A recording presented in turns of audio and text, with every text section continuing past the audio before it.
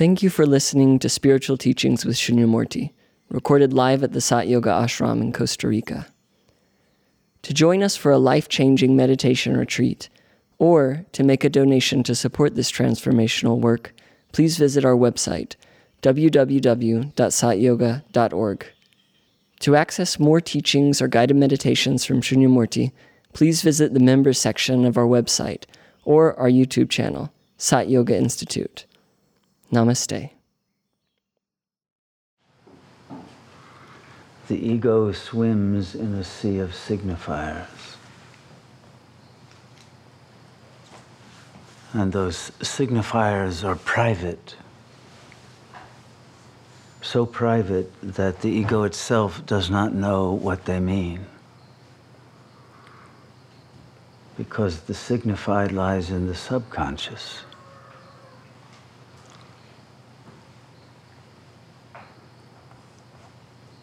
And it's only the sensor that determines how much of that is revealed.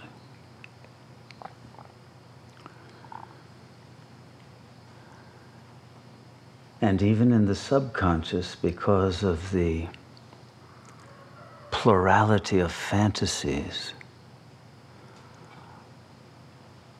of conflicting drives, of opposing frames of reference, the signifieds are inherently destabilized.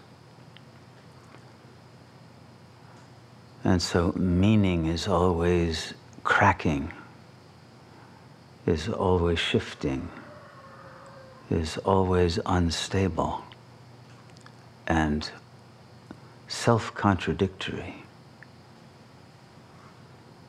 And yet, the ego mind cannot tolerate not being within a frame of reference that gives it the illusion of stability, the illusion of a context that gives it certainty as to what it wants, who it is, and what it's all about. And yet the ego also knows in its moments when it is truly candid with itself that all of that is a fiction, a delusion, and simply an anchoring in a fiction because the real is too much to be able to bear.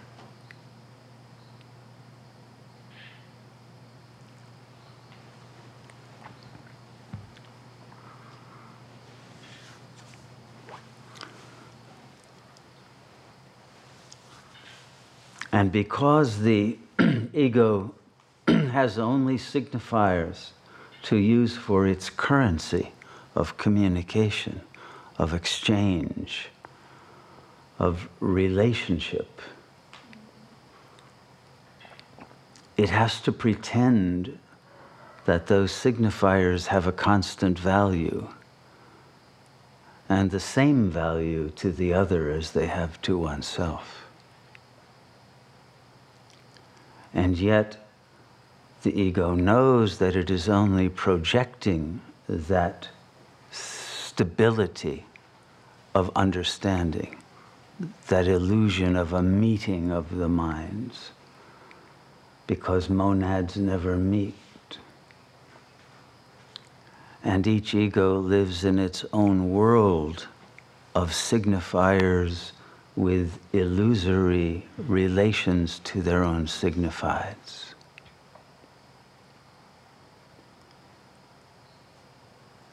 And therefore the ego is always prone to and liable to fall into an abyss of psychotic lostness, in which the signifiers that it uses to anchor itself in an identity dissipate and lose their solidity. and the ego is suddenly empty of any sense of reality. So the Sangha is now screening a series of films with the title Mahabharata.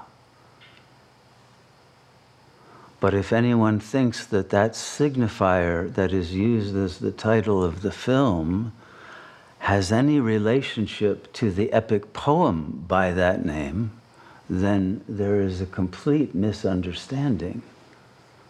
The Mahabharata with that title, that is a video spectacle, has almost no relationship to the epic poem. This is a complete fictional adaptation by two people, Carrière and Peter Brook, that are simply projections of their understanding of reality using signifiers pulled out of that original epic poem.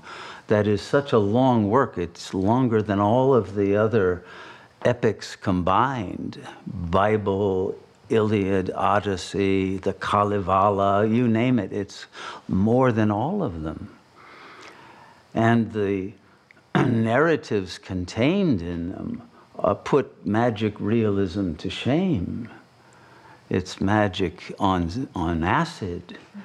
And because the signifiers were written thousands of years ago in a social context totally different from our own, and written for minds that had completely different kinds of ego structures than our own, it is literally impossible for us to have an understanding within the ego frame of reference of what the Mahabharata is about.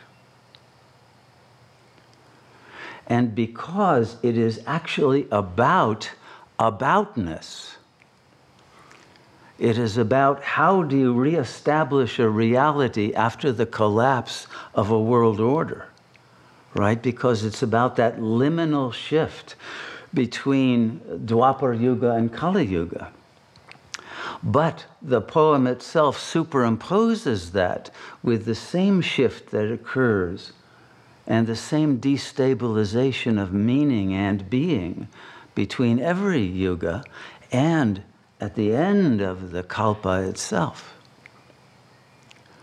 And all of those are contained within the signifiers that refer to a signified that transcends the possibility of being phenomenologically grasped, because it is dealing with the noumenal roots of the phenomenal manifestation. And that's why, although the core of the film, at least, and for many the poem, is about Dharma as that consistent frame of reference of law, of order, of truth, of being that remains constant through time, which is why they refer to it as the Adi Sanatana Devi Devta Dharma, the Dharma that was there for the gods and goddesses of Satyuga and remains even to the end of Kali Yuga. But does it remain? If you're no longer a god or a goddess, can you really live by the same Dharma? Or do you live by remnants of the signifiers that are traces, memory traces of what is lost, not what is possible, but what can no longer be achieved? Isn't it a nostalgia for literally a lost golden age that in the attempt to recreate causes ever more of a fall? Isn't that the paradox of Dharma? And in the very attempt to consistently live according to the Dharma is totally exploded apart. And in order to adapt to the chaotic shift of circumstances at the end of a yuga, and particularly at the end of Kali Yuga, there has to be an acceptance of the inconsistency that shows up from one moment to the next, from one signifier to the next, from the same signifier in one moment to the next, and from each individual monad to the other. A total il-nyapa. And this is shown in the inconsistency of the way that the Dharma is lived, which in every case is an exception to the rule, never a following of it. And if you take the Dharma of marriage as the key, core rule that holds society together, and childbirth, how many children are born from gods rather than from humans, or from parthenogenesis, or from a male sperm dropping into a fish and being cut open and producing magical offspring. How many of these kinds of situations? How many wives had 5 husbands rather than 1? How many situations were totally inconceivable to any kind of social organization? And so what we're dealing with is a situation in which there can be no frame of reference, no dharma that can hold the consistency of a reality that can enable an ego to feel sane.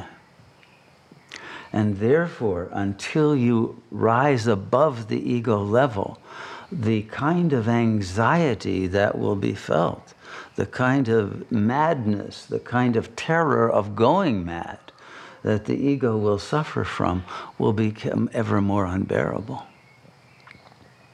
And so in the Mahabharata, at least in the epic poem, not necessarily in the film, Vyasa, the authorial participant observer, notes that there are 3 modes of dharma. There is the pravritti dharma, when the world is expanding chronologically in time and social life can seem to be normal, can seem to be consistent, so that you can rely on people's word, on promises, on the sun rising the next day, on peace being sustained, and relationships being stable.